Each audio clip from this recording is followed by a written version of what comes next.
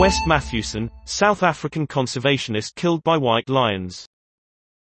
Police say 2 lions attacked the lodge owner as he was taking them for a walk, in front of his wife.